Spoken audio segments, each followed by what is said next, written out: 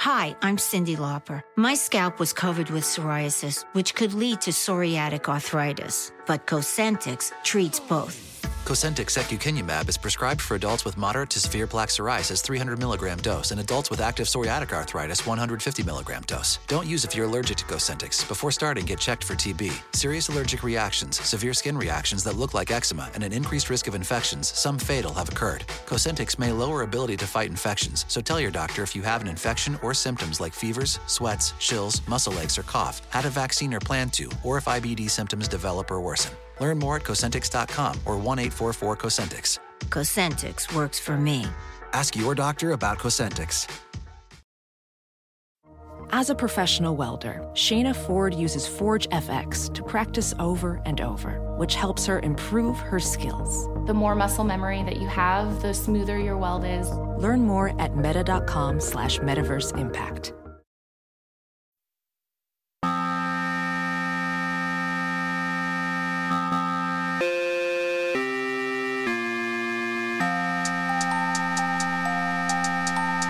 Hello, everyone, and welcome to another episode of the TakeCast. This is Davis Maddock. You can find me on Twitter at Davis Maddock. In this episode of the show, I'm joined by my good friend, Pat Mayo. We check in with each other every so often to talk about our golf games, quitting smoking, dieting, lifting weights, you know, all the usual stuff. Always enjoy talking to Pat. I think he's one of the most interesting guys I've ever had the pleasure of meeting in the internet spaces. So hope that you guys enjoy this conversation. And if you like the show, you can always get bonus episodes on the Patreon. There's a link to that in the description of this show. You can also leave a rating or review on iTunes or wherever you listen to podcasts. You can also tell a friend about the show. That's always very kind as well. Now let's go ahead and get into the episode. All right, everyone. Welcome in to the TakeCast and the PME. I'm Davis Maddock. You can find me on Twitter at Davis Maddock. I'm joined by my great friend, Patrick Mayo. We are, we do this every so often. We just catch up, we chat. We're going to probably, maybe we'll talk a little bit about the NFL so that Pat can put it up and we can get some of that sweet SEO clicks. Pat, do you have this feeling that once week one is over of the NFL season, you're there, you're set, you're in your routine, and it feels good. But that first week of transitioning from off-season shit to in-season shit is just, it's chaos. It's total. For me, week one, always chaos. Then after that, smooth sailing. See, I find week one is the easiest week because I can work ahead. Like I do my week one rankings show with Sealy. I'm doing that on Mondays now, which is moving up from Tuesdays. So I'm doing waiver wire and rankings all in one. The first ranking show you're going to see is going to be Sealy and I's. People are like triggered that I don't have graphics made for it. But the whole thing about it now is like, we're making the rankings together in real time. Like, here are the names. Like, so let's put them in a list. Like, well, I can't see it on the screen. It's like, well, I don't have them fucking made. What do you want me to do? Like, we're doing it on the show. You can follow along with it, you fucking moron. But, you know, this is where I'm at with week one. Listen, by week like 12, the regulars are going to be around. It's fun to interact with the people that are always part of the show, but you get like, it's great. You get like double the amount of people watching the first few weeks, and like they're going to get weeded out. Some people are not long for the Pat Mayo experience and the kind of vibe that I bring. They don't like being yelled at. They don't like being called stupid or what's wrong with you, and just snarky comments back at them. But either way, I was able to do that on Friday. In week one, we do the spread pick show. We were able to do that on Monday instead of Tuesday. So it was really easy to map out the week. I had time for extra shows in week one. Then week two hits, and it's like, oh shit, I got to react to these games. I need to make fresh rankings on a deadline. And now being into week two, I'm trying to develop what my routine is going to be for the next 15 or so weeks. And it's very important for like the routine. And this is true even if you're not in the content space, just like having a routine. If you are someone who really loves the NFL and is in a bunch of fantasy leagues and plays DFS, like I feel like the routine is really important because I've had years where my routine gets messed up for whatever reason. It could be, real life stuff, whatever. And it is a nightmare when you don't know. For me in the fall, if I don't know what my day or my weekend is going to look like, my whole week gets screwed up. Like my sister-in-law got married in the fall of 2019. And that was like a whole thing where we're like out of town and I just remember being like, it's going to take me 3 weeks to get back to where I need to be from this. It's funny because those little micro things can throw off everything that you do throughout the course of the week. Like I actually have to go to a wedding this weekend on Saturday night, and I had made this plan to do these live chats on Sunday morning. Last weekend, I had this family reunion that popped up. I had cousins that were in town. It was a chance for my 87-year-old grandmother to see all of her great kids, grandkids, and great grandkids, all of them in one place at one time. It's like, well, I can't say no. I have to do a fantasy football chat for this that I'm doing extra. Although people were very upset with me in terms of the football space. But my grandma really enjoyed it. And she told me, she's like, this is the last time this is going to happen. Can you come? I was like, yeah, I'll bring my wife and kids too. And it'll be nice. So I didn't get a chance to do it last week. Now I have the wedding this week and I don't have a chance to do that. I might run this on Saturday on my show and you run it on Wednesday on the Takecast, obviously. So people can come catch up. Because I don't think we're going to talk about anything too like it's not like Thursday Night Football breakdown with Pat and Davis. I got nothing. We can do like a breakout one afterwards where we can talk about Aaron Rodgers or something like that. And if we did do that, you've probably already seen it or already listened to it at this point. But yeah, so the first 2 weeks I'm getting thrown off by these two events that have come up. But for me, it's less about the weekend. It's more about the weekdays and managing my time. I actually but I decided not to do some like auxiliary things this year. Like last year, I was so pressed doing everything. Like I'm still doing the Golf Digest stuff, and I'm probably going to refocus on doing more golf during the swing season now. And obviously, we have Ryder Cup coming up to mix it up a bit because talking about football 7 days a week for 18 straight weeks is going to get kind of monotonous over time. So just having that little bit of breakup is really nice. But like I was doing stuff with BetSperts last year. I was doing stuff with Odds Checker last year. And it's not a huge lift, but all of a sudden now there's like 4 extra hours a week that are down. And like, that's why I moved the ranking show to Monday. I was doing the ranking show into an Odds Checker thing, into another hit for PGA, into the spread pick show. Like my Tuesdays were like recording hours, like 11 straight hours. And then we still had to edit and I still had to do all the research and everything like that. Like, I don't know. Am I costing myself money? Yeah, absolutely. I am. But we do talk about work-life balance. And I decided to make a non-greedy decision for the first time in a very long time. I guess like a decade and a half of making super greedy decisions allows me to have the flexibility to not make the greedy decision all of a sudden, but just to get that extra. Like, last year, my wife and I went on like a 21-day trip to 3 separate countries, stayed in the nicest places because I took all these extra stuff. This year, we're just not going to do that. No 21-day vacation. I feel that pretty often where it's like, there's something I could be doing right now that would be making me money. I mean, it could be anything, right? It could be a DFS slate I'm missing or not working as hard. It could be content for the Patreon I'm making and not making. It could literally be anything. There's always something, given the space that we work in. I mean, there's pretty much always something you could be doing to be making yourself more money, right? And so there is a trade-off of being like, well, I guess I'm going to go enjoy myself, live my life. I'm going to do X, Y, and Z instead of doing an activity that makes you money, which is just like it's just such an evil pull, right? To have that nagging thing of being like free time equals unproductive time, which is like not the way the human brain works. The human brain needs to like decompress itself and not be focused on a task all the time. So like that is kind of brutal.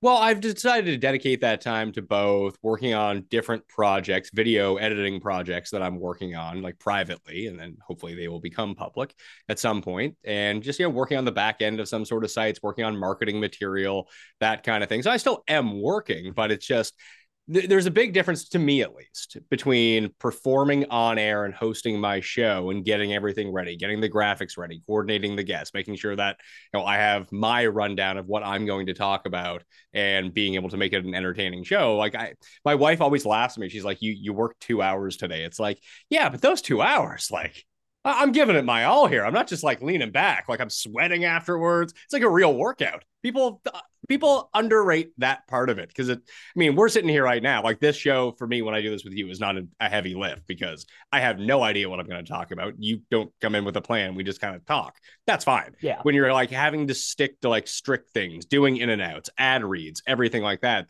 and you have to make it the not most boring show on the planet, it can get tiresome after a while. Like you do feel exhausted afterwards.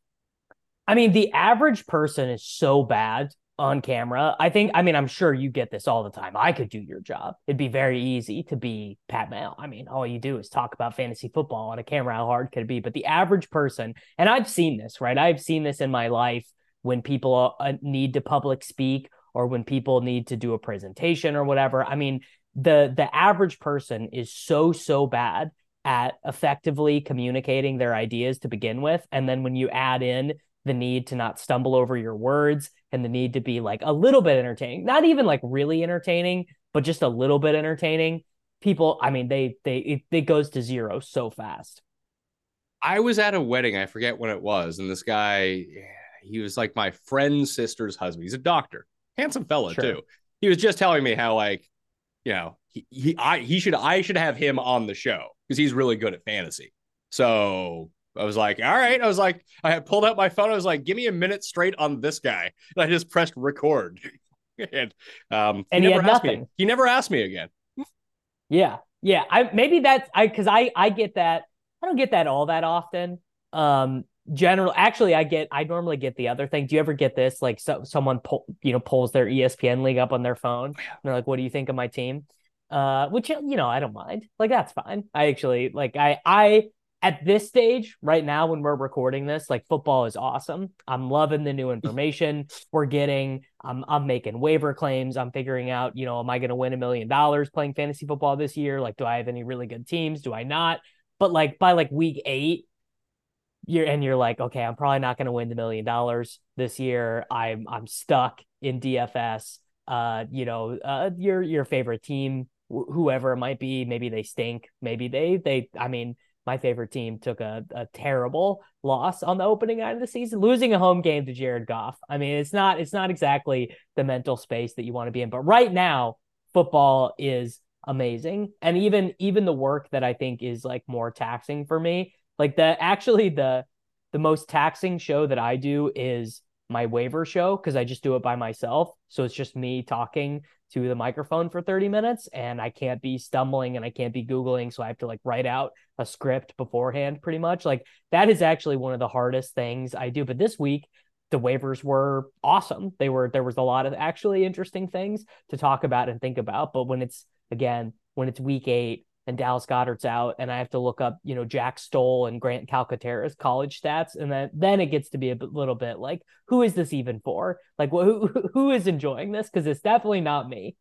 Well, that's a part of it too. Like there are some shows that I've gotten rid of like over the course of the season. Like someone asked me why I'm not doing like a dedicated waiver wire show anymore or, coming in with my waiver wire column anymore. It's like, I just don't want to because I don't care. That's just because you and I are very different in the sense that you actually like don't care that much about playing fantasy football. Like you like it and you like DFS, but like the idea of like making waivers or having to be in like 12 leagues or whatever, I'm just done with it. Not interesting to you. I'm done with it. Like I went through the phase of time. The reason that I got into this is because I love playing fantasy football, but I played like 49 leagues one year and it just broke me. And I play in one now. The same one that I played for the past 20 years. That's too many. Like that is that I think I am in 13 managed leagues and that's a lot. I've got, speaking of routines and processes, I've got that pretty streamlined in terms of like I've got time blocked out to do waivers. I've got time blocked out to look at everything. I didn't like doing that. I thought that like that was it was fun. Like when that was fun? When I legitimately had nothing going on in my life. I'm not a dad. I'm not a dad. But even before I was a dad, like I've been a dad for 4 years now, and this started well before 2019. Like in 2006, when I legit was in college and like just I don't want to write this essay. Let me come up with some trades and try to pick up some dudes in fantasy baseball and fantasy football. Like that's basically all I did during the course of a day. But like now, like I still love the rankings. I think the rankings are really fun. I love debating them. That part is really fun to me. But with waiver wire, it's like, after the first few weeks are usually pretty compelling because you can make some sort of cases. And I've integrated that into I've just integrated it into the ranking show. But by week 5, it's like, here are the same 3 tight ends that I've told you to pick up every week to stream.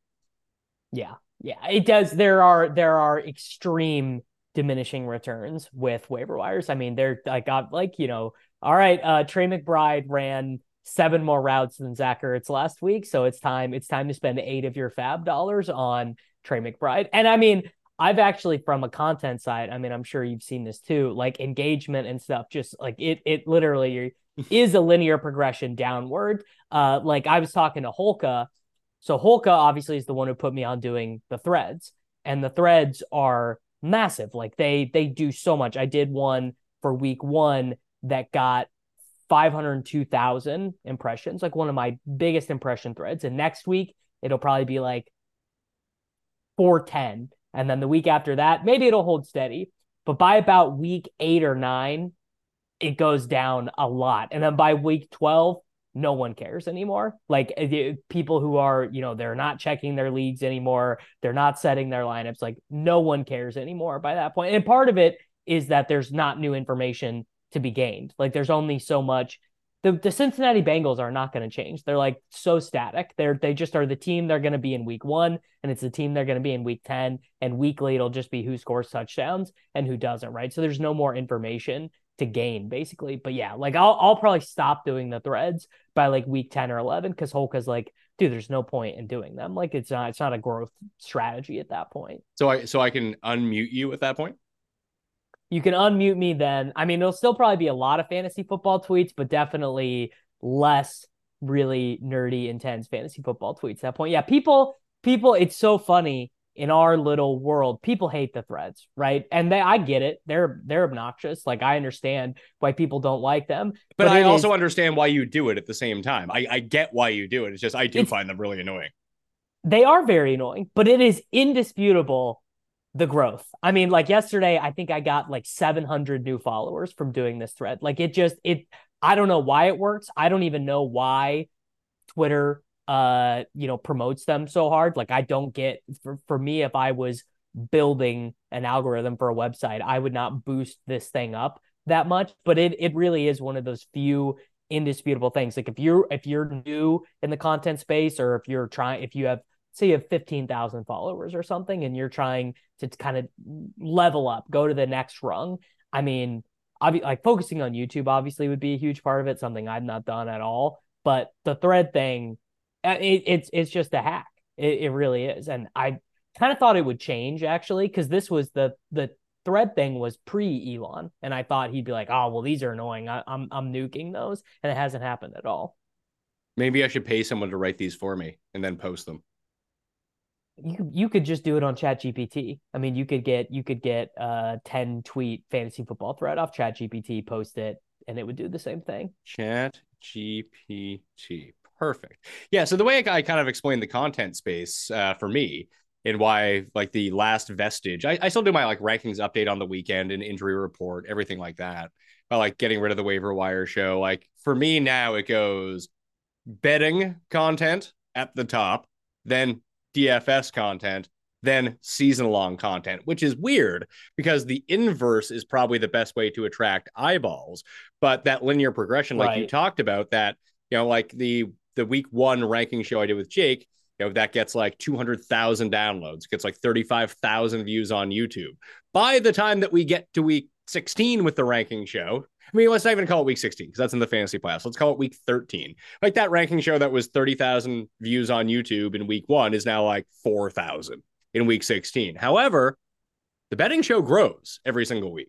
People tune in every single week. The DraftKings show, people do become less intense like right around Christmas time, but generally that grows throughout the course of the year. So I was like, well, do I want to have overall this huge spike at the very beginning of every year, or do I want to build a sustainable show where I know the amount of people that are going to watch, I can help grow on that, and then like 3 months from now those people are actually still going to be there, and just see. And season-long fantasy football people don't pay the bills, man. That's the one thing that's very true. Yes. So I mean, that's really the big difference. Like, this is no disrespect to anyone because everyone has different interests, but guy sweating his $10 fantasy football league is like, it's a nothing to the bottom line of the Pat Mayo experience. The guy betting $1,000 a week on football and golf, or the guy playing $500 a week on DraftKings across these sports, that's a net positive. That's the player and viewer that I need to cater to if I want to make this a business and be able to live on it. And I think that there's a lot of people in this space who want to do this full time that don't realize that.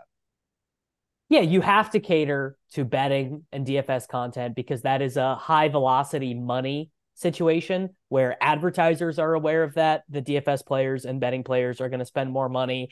And I mean, I actually don't know if you do this, but like I'm not in the affiliate game at all.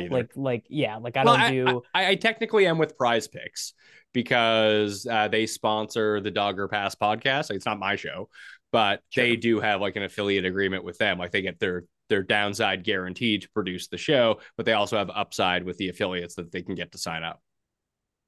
So I've not been in that game, but that's just like a lot of other YouTubers they do the affiliate game, right? They do it with Prize Picks or Underdog, or I mean, there are a billion of these sites that are out there. And if you are going to be hammering the affiliate game, I mean, one, you have to be doing content specifically for that app, but you have to be you are not catering to the start sit bros at all. You are not, it's actually sort of interesting. We've seen this with a lot of high profile fantasy guys where their audiences that have been curated from the guys who've been doing this for 10, 15 years or whatever, their audiences are actually not specifically curated to spend money because they are season-long bros. So we've seen divorces of these companies that or these personalities and these companies because it was never a situation that brought in enough income, which is sort of interesting. Like you would think like, oh,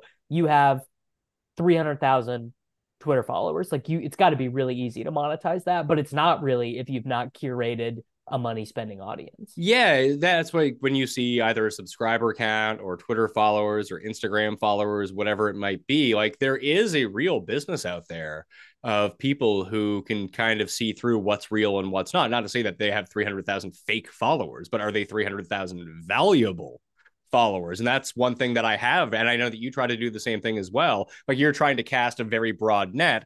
And then people will get weeded out over time based on what you talk about. And that's what I've done as well. That, my audience is a hardcore audience with this stuff. Like when I go to ad, like it's hard for me sometimes because there's people with bigger followings or bigger shows. I'm like, you want to put your stock in with me because the people who watch my show and listen to my show are people that are going to buy shit. Like it's not that they don't care about money, but money is fluid to them on the internet. They will buy things because they're like, there's a lot of people I know who are betting like legitimately, like, $5,000 a week, $10,000 a week, whatever it might be. And they're fans of the show. Like, yeah, of course they're going to buy, factor meals for the week or whatever. It's $70. Yes. I mean, that is, and there are obviously there are many different ways to skin the cat, like something if I were to ever try to operate my own business, start my own thing or whatever, I've always sort of subscribed to the 1,000 true fans model, which works better for the type of content I really like to do and for my personality than I think it would for the PME. Like I think the 1,000 true fans thing would not work for like your business model. Your business model is way better and you're just better at this than me. You're a better ideas guy and you actually are just willing to work harder than me and have better admin skills than I do. So you are able actually to effectively cast a wider net, which is not to say like I'm like hyper specialized or anything like that, which is not true. But if I were to follow that road, I think I would do better actually doing the 1,000 true fans model. Charge actually, it's like Ben Gretsch, he used to work for CBS and does his Substack now. Like he has like, and he was on this show about a month ago. He's got like the narrowest possible fishing line available, just like super nerdy, in-depth analysis of NFL games. And like, that's it. That's all you're paying for. And I mean, one, he had like a first mover advantage. He was one of the first guys to do a Substack for fantasy football. So that really helped. But it was also just that the people who love Ben, they are paying for Ben. They're paying for his takes basically on what's happening in the NFL. And it's a totally sustainable model with I mean, probably more than 1,000, but still, the idea there is not exponential growth, basically.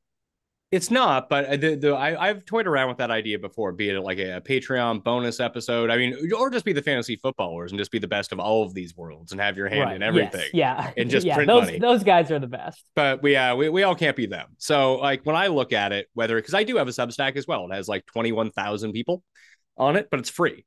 And they're like, sometimes when you put it in, I don't put it in, but like Substack puts it in. It's like, if this was to go to a paid model, like, would you pledge support to it? And like, I looked at it the other day. It's like people said that they like your readers would pledge $4,000 a month to like a Substack that you would charge for, like this exact same one, if it was behind a paywall. It's like, well, I don't want to put it behind a paywall. And that's always been kind of my jam of not putting things behind a paywall, because whatever you're at when you go behind the paywall is as big as you're ever going to get.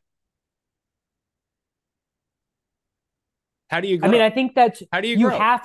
You have to offer something that is free that can be used as a lure. For most people. I mean, there are some people who have almost like Ethan Sherwood Strauss, who I'm like fascinated with. He was actually on the Takecast. Is he the Warriors writer? Well, he was the Warriors writer. He did a hard content pivot after he left after he left kind of the NBA beat. He's sort of now more like it's sort of hard to explain. It's like he's sort of on the cutting edge of like, is this guy a libertarian? Is he a super lib? And that legitimately sounds like the worst fucking content alive. No. You would like him. You would actually. I think if you had, I'm a subscriber on his Substack, and it's basically just sort of. Why do I care about that stuff though? No. It's all sports. It's all sports, right? But it's sort of it's the conversation about how politics intersects with sports and how fake all the conversations have gotten. You know, everyone is just posturing all the time, and Ethan sort of attempts to cut through all that. And he's got a lot of knowledge of the inner workings of how ESPN and The Athletic and these larger sports entities work, and how, you know, obviously these are not political institutions, and just sort of maybe a critique of the wokeness of 21st century major corporations, and how obviously it's like very fake wokeness. Yeah. Like, and it is, I just find his stuff really fascinating. But you have to, I think the point I was trying to make is you have to have a very unique hook that you are offering people. Like, I'm not going to go subscribe to someone's newsletter that is just, you know, fantasy football takes. Like, I do subscribe to Ben and to Karane's. I mean, they're my friends, and I would probably do that anyways. But I thought I was your friend. You don't subscribe to mine. I do. I'm a Mayo Media Network subscriber. Go put my email in the newsletter. See, I went the other way with the newsletter. Like, it's just cold hard facts and jot note points. Like, you want to know what the injuries are this week? Here are the injuries.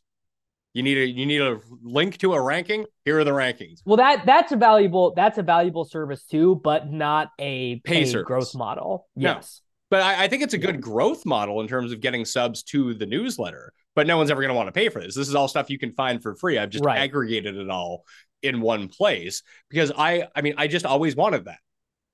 Is what it just came down to. Like, there's some notes in there, there's some spin in there. If there's a bet, there's an explanation behind it or whatever. But it's more just like, what's the information that I need going into Thursday night, Sunday, and then like after Monday, like what just happened? Like, if you missed anything, here's the stuff that now you don't need to like go searching to 3 separate sites to go figure this out. Here's all like the pertinent info you need. And here are the links to the shows. Oh, also runthesims.com. Code Mayo will get you 10% off. You've been fucking around with it. We got a new tool coming out in like 2 weeks, I think. I'm very excited. Yeah, so I've used it for the Chiefs showdown and for the Monday Night Football, the Bills Jets showdown.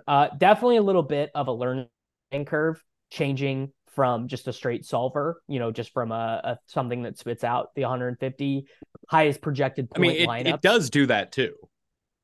Yes. Yeah. I mean, I don't want to use it that way, though. The point of wanting to use it was trying to not lose my ass to all the people who have way better tools and computers and mathematical skills than me. So definitely now the lineups that I made on last Thursday for the Chiefs stuff, they were terrible. I couldn't really get what I wanted. I ended up, just uploading it. I just didn't really understand what I was doing. Did some post-mortem on it, and I think the lineups that I made were a lot better for the next showdown slate. So I'm hoping that improves. I'm hoping that the next 150 set is even better, and then I learn more about like what I'm actually doing inside of the tool. Yeah, like, I mean, when Justin created this, he was like, hey, like everyone's doing these, like, I mean, the next big thing is going to be like the Sims of the Sims, essentially. And he's like, I'm just going to make it for the site. I was like, all right, go nuts. That sounds like a great idea. But like when I was talking to him about it, and like even I was like, I'm never going to use this. You realize this? He's like, oh, no, I know. This is a very specialty product. But again, it's knowing the audience that you're going for. Like, listen, if I'm playing, like, I think I played $900 last week on DraftKings or something like that. Like, that was all my entries, which is probably way more than most people, but definitely not enough to be investing into a $300 a month product to run Sims on Sims. Like, I'm not 150 maxing out things. I'm playing in higher stakes single entries and higher stakes, not the highest stakes, but like those middle, like $150, $200, relatively 333. What's that? Relatively higher stakes. Yeah, relatively higher stakes than like the $10 or the $3 or something like that. I'm not playing in the 2180 or the 444 or anything like that. But like, to fit in my bankroll and what I'm trying to do, like, owning that is not a good idea for me. Now I have access to it, so I can use it if I want to, because I co-own the site with Justin, so that's helpful. But it's another thing where if I'm gearing my content right towards bettors, DraftKings players, people that are actively investing money in the sporting space, it only takes like 1, 2 to 10 of the players who actually need these Sims to kind of make it worthwhile to develop, because they're the real high stakes players. Like, that's who that tool is for. So I don't think that, like, and honestly, when I use Run the Sims for Showdown, I think it is the best Showdown tool out there. It's made me better at Showdown, but I don't even play the main slate on Showdown. I just play second half Showdown and rake. Interesting. I mean, I assume people are just way worse at that. There's no content for that. So bad. Yeah. And just at Run the Sims, it's just 2 clicks. Doot, boom, upload. Pretty good. I mean, do you mess with the projections at all? Or I depending on what the score of the game is, like I did. I mean, Justin won the second half Showdown for Lions Chiefs. I ended up coming, I think, 11th in the contest, but he played 150. I played 10 lineups, but I basically just looked at the scores like, oh, I'm just going to readjust that a little bit, and seeing things like Laporta seeing a bunch of targets in the first half. It's like, oh, he actually is, like, I can bump up his target share because they're actually throwing him the ball, and just kind of decreased everyone on the Chiefs side. It's like, oh, like, I basically don't want any of these pass catchers. I'll just pump up Mahomes, pump up Pacheco, and be good to go. And it turns out that, like, doing all that and adjusting the score in that weird way just led me to Lions D, which was like the guy that you needed. Well, I mean, that's very good advice in general. Is that a slate where no one is playing the defense? Like, if the defense is going to be sub 10% owned or whatever, the Sims are going to give you a good bit of them in general, just because the EV of spots that are so low owned is so high. So it's just generally good advice. DFS just very hard to win these days. It is not winning a DFS very hard, even for people who are way smarter and way better at fantasy sports than me. Yeah, I'm never really been all that concerned about winning. I'm just concerned about having fun and not losing all my money. Well, that is kind of the goal of the game. So you wanted to talk about quitting smoking. Are you attempting to do that right now, or like what prompted this? Well, I mean, I've been trying to quit smoking for like 10 years, but never really gave it. The only time that I gave it like a real go, I think it was in 2016. I remember because I went to Smiz's DFS boot camp. I was one of the speakers there in LA. Damn. And I had been on Champex for 2 months at that point. Starting on New Year's, I went on Champex, and I have never been like, I gained like 30 pounds in 2 months. Just because I refused to get out of bed because I got so fucking depressed from taking this fucking pill. When they say, might cause depression, well, it did for me immediately. Damn. I did quit smoking, though. That was nice. But I went down to that trip and I didn't bring, like, I went and met up with my brother. He was like, "You want a cigarette?" I was like, "Absolutely, I do." And I was just smoking again. No, it was pretty good. I lost the 30 pounds really quickly once I started smoking again. So that was like the last time that I actually really tried it. But, now I have 2 little kids. And I did find myself like waking up with a sore throat from time to time. Never really had happened before.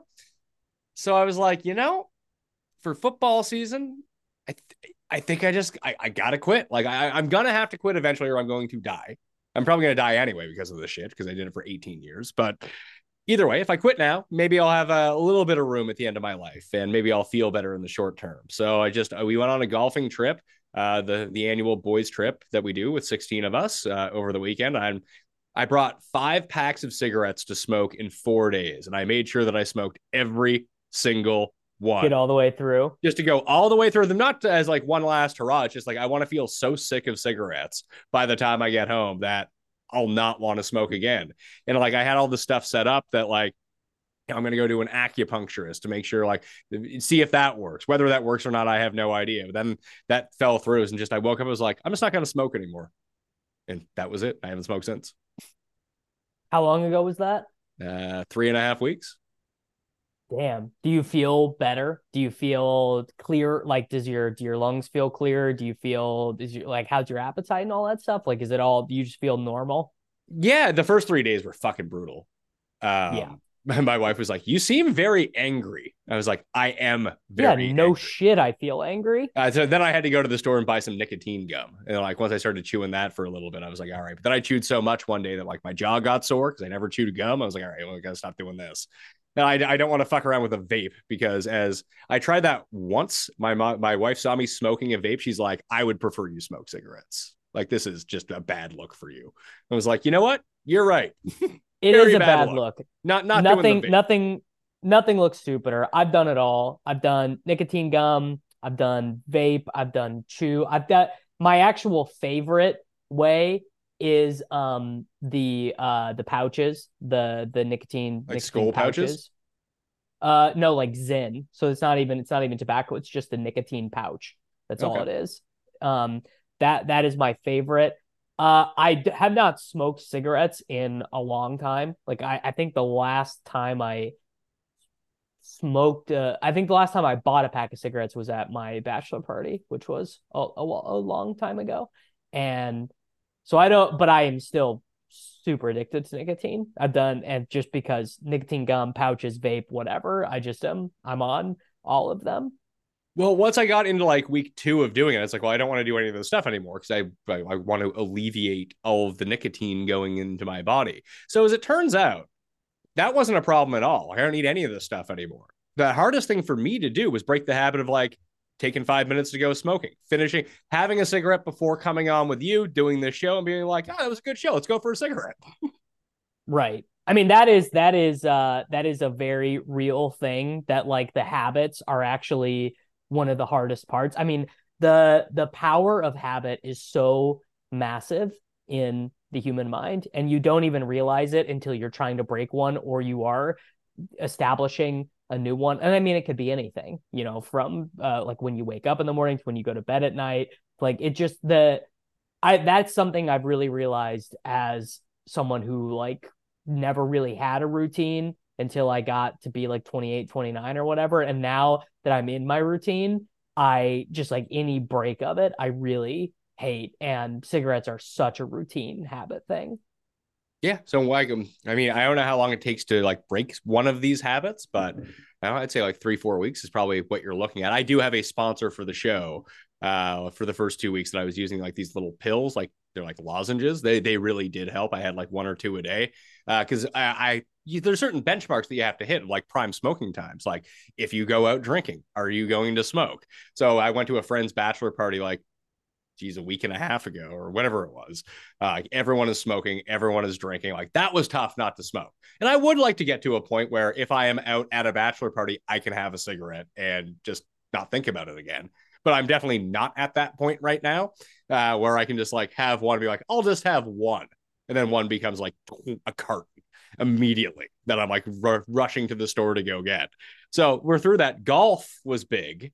I've now been through 3 rounds without smoking. I was very concerned about that's when the lozenges really came in handy, because like that goes hand in hand of just like every par 5, get up there, hit your drive, you're like, all right, I got like a 3-minute walk, let's have a cigarette, walk up to this, calm down, helps to relax you, play a little bit better. But I miss it so much. But it's one of those things. I can have one. What I've come to learn is you're not gonna quit unless you actually do want to quit. And that was always my problem the other times, like knowing I need to quit, but not actually wanting to quit. I did want to quit this time. Yeah.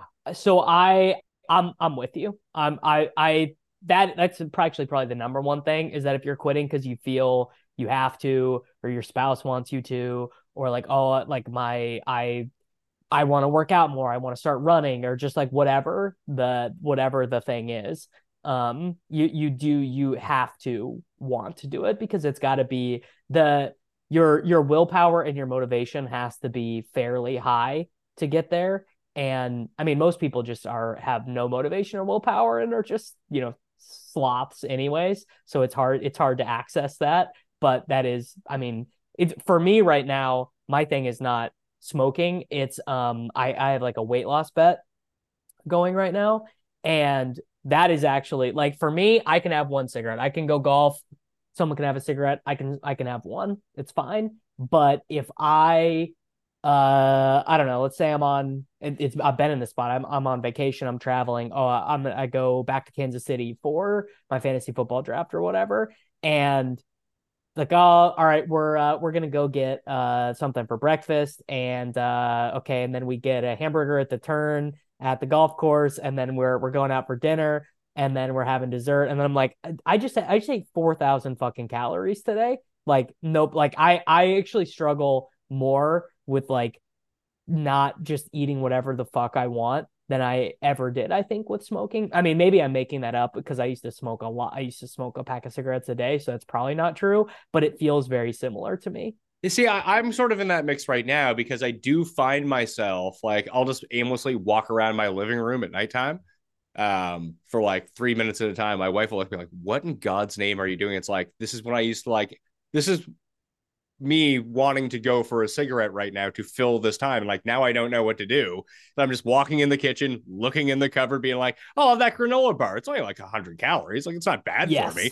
But like when you're eating 8 of those a day, all of a sudden it's like, the boredom eating when you work from home is like that really gets me. And I'm down like 28 pounds right now. So like it, since when? Generally, since July 4th. That was the day we started July 3rd. Okay, I mean that's a good amount for 2.5 months at this point.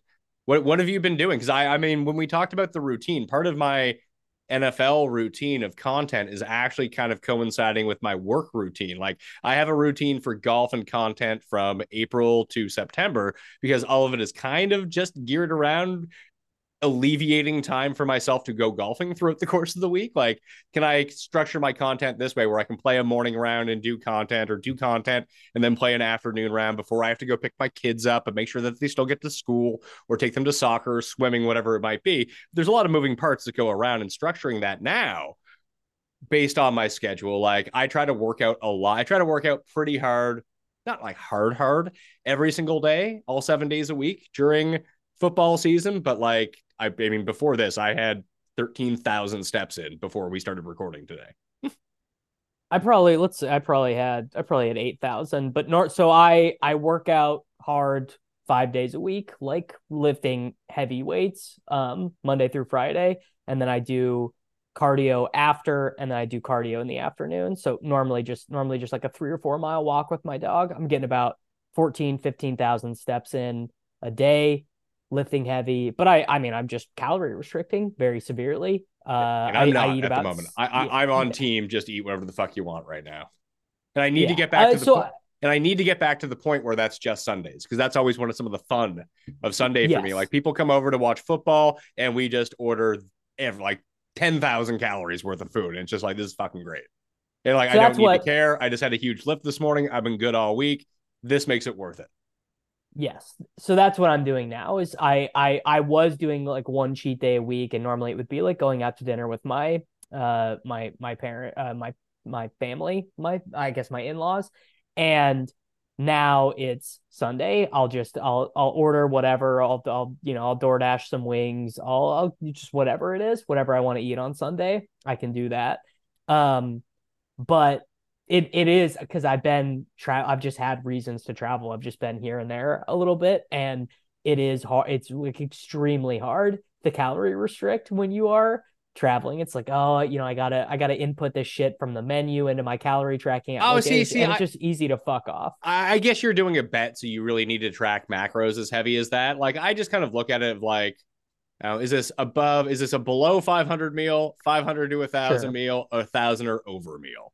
And if it's like, I can kind of slot everything into those. One of the big things you can do when you travel is just try to, I don't want to say don't go to dinner and shit like that, because that's my favorite thing to do when I'm on vacation or traveling, whatever it might be. Yes. But it's like cleaning up your breakfast and lunch kind of thing. Like, are there stock meals that you can grab on the go, even when you're not at home, and just kind of make up the difference there? Yeah, I mean, the easiest thing to do in general when you're trying to lose weight, and this is true when you're at home or when you are on the road, is to skip a meal. I mean, that literally is the easiest I don't feel thing. good. Like, I know that it was the same thing when I did intermittent fasting too. Like, eventually I got used to it, but like, I just have no energy if I skip a meal. I don't. So right now I'm talking to you at 9:18 Central Time. I lifted weights this morning. I did 30 minutes on the stairs. I haven't eaten since last night dinner, since 6 o'clock or whatever. Yeah, but you should be getting fucking if you're gonna lift heavy like that, you should be downing protein the moment that you finish that lift. Like, you're losing fat, but you're not like retaining any muscle at the same time. I mean, the science on that is like it depends on like who you're reading and when and what study. But you don't think that eating protein to build muscle when you're lifting heavy all the time, you don't think that's going to be a good move?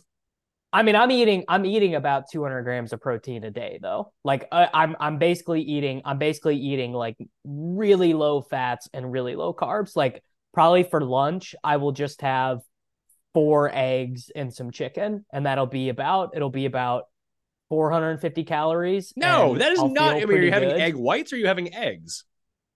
Eggs. So there's what, 100 per egg calories. So there's 400 there. More like 80. And then I'll do like 5 ounces of chicken breast. So maybe it'll be more like 550, but that's fine. I mean, that still puts me in line for 1,100 calories for dinner. And because I skipped breakfast. I don't know. I feel like I wouldn't have any energy to function throughout the course of the day. Like, because I went on a run I did a 5-mile run this morning, and like, even beforehand, like, I just had to have a slice of toast before going. Like, I just couldn't do it on an empty stomach. Like, I need energy to burn, especially when I'm waking up. And like, if I'm going to do what you're doing, I have like the world's most cowardly workouts where like, I'm not pushing to like, I mean, if you really want to lose weight or you really want to get into shape, like, you need to break through that barrier and push yourself as hard as you can go. I feel like if I'm not fueled properly, then I'm not going to be able to do it. I'm just going to give up. My body doesn't have it in it to go. I mean, I definitely am lifting less weight right now than I was 3 months ago. Like, I was like, my max deadlift was like 405 pounds 3 months ago. And right now, like, I'll deadlift tomorrow, and I'll probably won't go higher than 315. I probably will just leave it there. And I can do that a couple times, but I just won't have gas to go higher than that.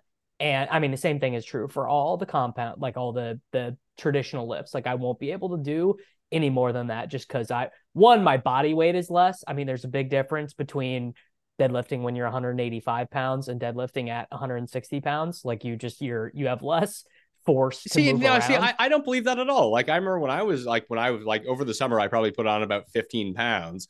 I probably got up to like 175, like 180. I'm back down to like 170, 165 right now. And I can put up 225 on the bench again. I couldn't when I was 180 because I wasn't working out.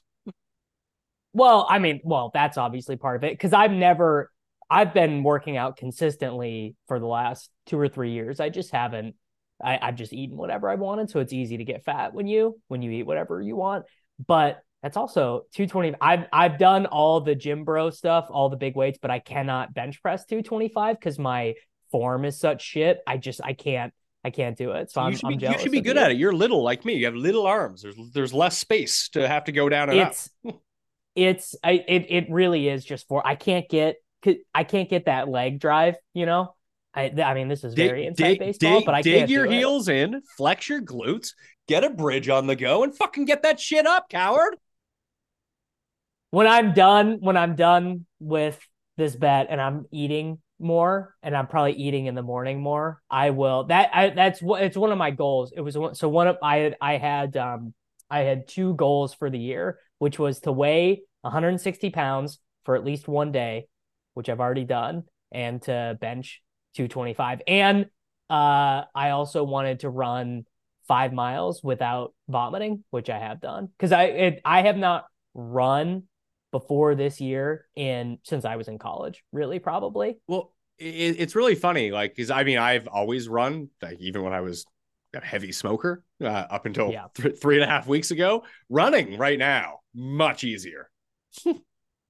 Oh, I mean, it's even you'll feel that a week after not smoking. I mean, it's crazy how much the lungs are actually like one of the most regenerative parts of our bodies. They bounce back so fast. So yeah, that is, I mean, you got to feel great running. Yeah, I'm like Lance Armstrong training in the mountains, in the Rocky Mountains, trying to get that altitude poisoning while I'm riding on my bike. I just smoked for 2 decades and ran the entire time. And now I'm just like, yeah, here we go. You give me 20 miles. I'm going to keep going. My body is starting to hurt more than like I actually get out of breath at this point. It's great. Yes. Yeah. I mean, just in general though, I would advise lifting weights and running to everyone. It's crazy how much better you feel when you exercise. Like a lot of your mental health and physical health stuff you'll just feel better. Yeah, so I've broken it down now. So this is all a part of my routine. So on Mondays, like it's a really good it's a good long distance running day for me. Like I usually try to like run at, I don't know, 7 or 7.5 for an hour, because I can catch up on, like, I've watched all the games on Sunday, but now I have a chance to go back and rewatch them individually instead of at the exact same time. So I can get like the cut downs to like, the every play of the game just in super time.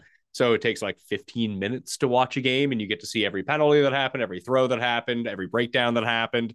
So you can like bang out 6 of them or 4 of them, 5 of them, whatever it is, then go for a little bit of a walk after. So I'm not really lifting too hard on Mondays. And then on Wednesdays, I'm trying to do basically set it up to how fast can I run 5 miles now. And I'm trying to work up and trying to beat that time every single week. So those are the 2 like big running days.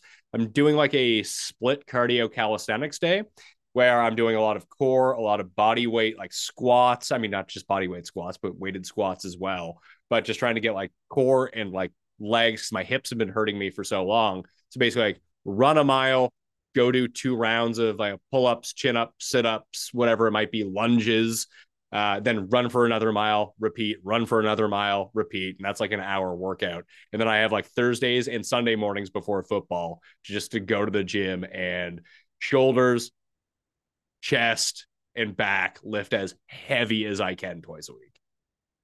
So well, it's a good routine. If anyone wants to just copy Pat, they should just do that. For a long time, I was on a 6-day week split where I was lifting on Saturdays and then Sundays were like cardio only or rest or whatever. But I found that Saturdays were a lot of the times when I would want to go golf or when I would want to go skateboard or whatever. And so then I would be like, okay. And I was doing legs on Saturdays, which is it's going to be the hardest day on your central nervous system. And you're going to feel the most sore after a leg day. And I did that for probably like 5 months or something. And I was like, you know what? This is actually stupid. Like I gotta change something because I'm either not going golfing because I don't feel good, or I'm not golfing very well because I don't feel good. And I changed that up. I actually meant to bring this up. I've had like probably the 3 best consecutive rounds of my life over like the last month: 82, 84, 86, birdied back-to-back holes for the first time ever, and played a round without losing a ball for the first time ever. Like about as good as it's going to get for me without taking lessons or learning how to swing a driver. What was the cause of that you're just feeling like because you switched up this exercise routine? Or do you think now that obviously you're down 20 something pounds. Like, do you feel like you can get through the ball easier now? I do. I think it's the weight a little bit. I just think not having as big of a gut is a little bit more flexible. I also started doing this kooky pre-shot routine that, I mean, some people will think this is stupid, but I just verbally say out loud what I'm about to do. So if I'm 170 yards away from the hole, I say, all right, you're going to take out your 7-iron, you're going to give it a full swing. It's going to land 10 feet short of the pin. And if you get lucky, you get lucky. And then that's just exactly what I do. I just do what I say I'm going to do. And for some people, it probably wouldn't work at all. For me, it is very clarifying. I think whenever you can, because for a while, like I lost my game. I can't remember if we were talking about this the last time we spoke, but I lost my game midway through the summer. I think this was 2 podcasts ago we talked about this. Yeah, and I ended up getting it back, which was really nice. I'm actually better now than I was before I went into this big slump. But like how I went from being a 7 handicap, basically shooting anywhere between 77 and 82 every time that I went out, to legitimately flirting with 100 for 3 straight weeks and like not knowing what happened. And like that is wild. My confidence got shot. I didn't know where the ball was going when I hit it. It could be a massive slice. It could be a massive hook. And just once you get a little bit rattled, a lot rattled can happen. Like you're flubbing chips in front of you that you never flubbed before. And just the shots start to add up. And you forget, like that's the worst. Like when you clean your game up and you're not losing balls. Like you said, you played your first ever round without losing a ball. I think that happened to me for the first time last year. And then I played like 7 straight rounds without losing a ball. It's like, wow, my scores actually look pretty good when I'm not just hitting 3 off the tee all the time and shit like that. Like just the little spots where you can clean up your game are so good. And once those like old habits return, you're just like, oh my God, what is happening? And you start like having a little bit of a meltdown. But then I started like taking way too much. I was basically playing like Kevin Na from 2015, spending like a minute over the ball, being so fucking freaked out. I was like, and then it just occurred to me, it's like, what am I doing? Like, I'm not playing for anything. I'm just playing against myself. And it just, the switch click or the switch flicked back on. I was like, I'm just gonna hit the fucking ball, and then I was fine again. It was weird. That will happen to me over chips still. I mean, every once in a while, where really what it'll be, and I bet people listening to this will if you fuck up your first one of the day, your green side, you're 35 feet away from the pin, you're like, all right, I just hit a nice and easy chip, but I make the putt, I get my par. And then if you skull it or you hit the ground, just whatever it might be, if you mess that first one up of the day, then you'll just be like, oh, well, I can't do this. And then you're tilting over every shot. But if the first one of the day goes good, because that's actually, I am laughably short off the tee. I do not gain strokes on anyone off the tee. So I'm generally behind whoever I'm playing with all day, but I make it up around the greens because I'm just pretty, like, obviously I'm not that good of a golfer. I'm like a 15 handicap. I'm really not that good, but I do make it up with the short stuff. But if I, much like you just said, if I'm not hitting chips, I mean, I'll be at 100. I'll be 95. I'll be 102 all day, because that's the only way I can be better than the golf course. And it is a horrible feeling to be standing 40 yards away from the pin and be like, I have no idea how I'm going to get the ball there. Like, that's like the terrible feeling. Yeah, and it rattles every part of your game. And like when you have the confidence to go in and hit it, like even if you don't get it and you put it at 10 feet, you miss the putt, whatever. It's like, that was a pretty good shot. And you feel good about it when you stand by it again. Like you said, you flub one, or you're in your head about it, just like, this could go anywhere. Like, then you start sculling the 40-yard chip and you're like in the woods over the green. It's like, oh my God, what is happening? And you see it happens to everyone who plays. This isn't unique to just you and I. Like, I see it with my friends who are bad. I see it with my friends who are good. Like the guy that I play with most often, like we have a season-long competition. We're both basically the same level of golfer, but we never usually play well on the same rounds. Like he'll go like birdie, birdie. It'll be like 1 under through 7 holes. And then it'll be like triple, quad, double. And then he'll get it back together. But like he goes through these 3-hole stretches where he just loses it somehow. I like, that doesn't happen to me. It's either I'm on all round or off all round. But he has these like micro versions around where he just implodes for a few holes. It's kind of, I mean, I feel like that is that's got to be relatively common, right? Like implosion holes, because if not, golf would be a lot easier. Yeah, but implosion holes, like you can have like everyone's going to take a quad, everyone's just going to have a bad hole. Right. But he'll be playing perfect, basically. And then like a 4-hole stretch, he just loses it. And then he gets back. But it's weird. Like it all comes in bunches. That's strange. Yeah, that's bizarre. That I don't see all that often. But you do. Yeah, you will see. Like my best friend is a way better golfer than me. He can hit it way further, way straighter. He can kind of shot shape and stuff like when he's like really on. But I beat him most of the time because I don't make mistakes. I don't lose balls. I hit the fairway with my hybrid as off my tee shot, 70% of the time or whatever. Like I'm not scrambling. I'm just mostly playing for par every single hole. Whereas he'll lose his driver. The driver will be good for 9 holes, but then on 3 holes, it puts him behind a tree or he loses it or whatever. And that's why everyone just wants to play golf all the time, because no one's ever really that good at it, and you always want to get better. Yeah, so that ended up having my routine. So it's not that I stopped working out over the summer. It's just I put more of an emphasis. Like I'd rather play golf 3 times a week than go to the gym on those 3 days. Like that was sort of the trade-off that I made. And listen, I walk every round. I'm still getting my cardio in. It's just you do lose strength when you're not actively lifting all the time. Yes.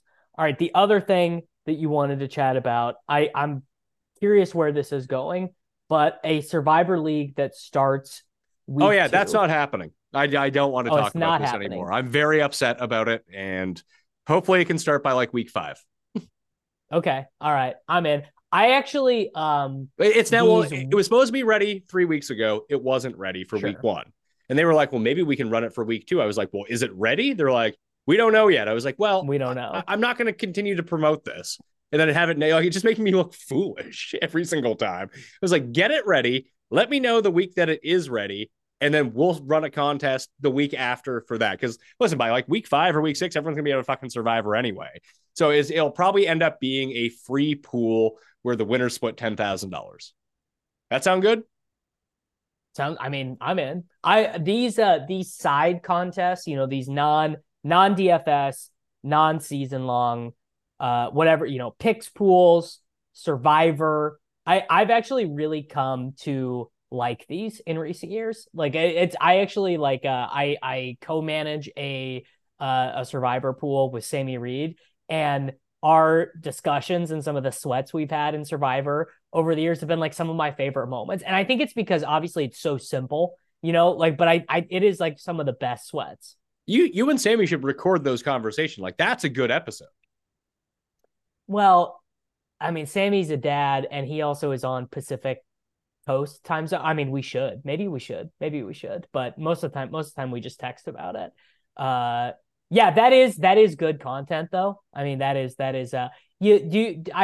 sort of resist this urge to make everything content all the time, but that is good content. You're right. Yeah, I just feel like that would be good content. Kind of the pools that you're talking about that aren't DFS, that aren't betting. If you download the League Safe app right now, there's a free game that they're running every single week on the app. So it's available on Apple and Android. Bottom left on the games, there's like a pick'em thing every single week. It's like 10 questions, and you get points based on like favorites and underdogs, like most passing yards this week, Josh Allen or Jimmy Garoppolo kind of thing. And whoever has the most points just wins. It's free to play. It's 10 questions. I think the winner gets like $400. Second gets $300. Third gets $200. There's just $1,000 in the pool every single week. Like if you play it, these things are great for building your bankroll. They are. That is very good advice, is that if you actually are into grinding those microscopic edges, there are a lot of ways to do it. There are a lot of fantasy platforms out there that you've never heard of that are overlaying every single week. People are generally inefficient about the way they deploy their financial resources, just because and I'm the same way. Guess what? I'm not playing the overlay contest on Yahoo every single week. I'm loading in the same contest I played every week for years on DraftKings, because that's what I'm used to, and that's part of my routine. If one of those DFS sites is out there, wants to get at me about generating content for you, get at Pat Mayo at the PME on Twitter. I can figure that out. I got guys who are looking for work. We can probably get you some signups. So don't worry about that. Just come talk to me. We'll be good. What else was I going to say? Oh, the Pat Mayo Experience Listeners League is something that people should play in every week. Like you want to like, free, it's baby. not even about grinding micro edges. Just play in a tournament that has no fucking rake. That makes sense.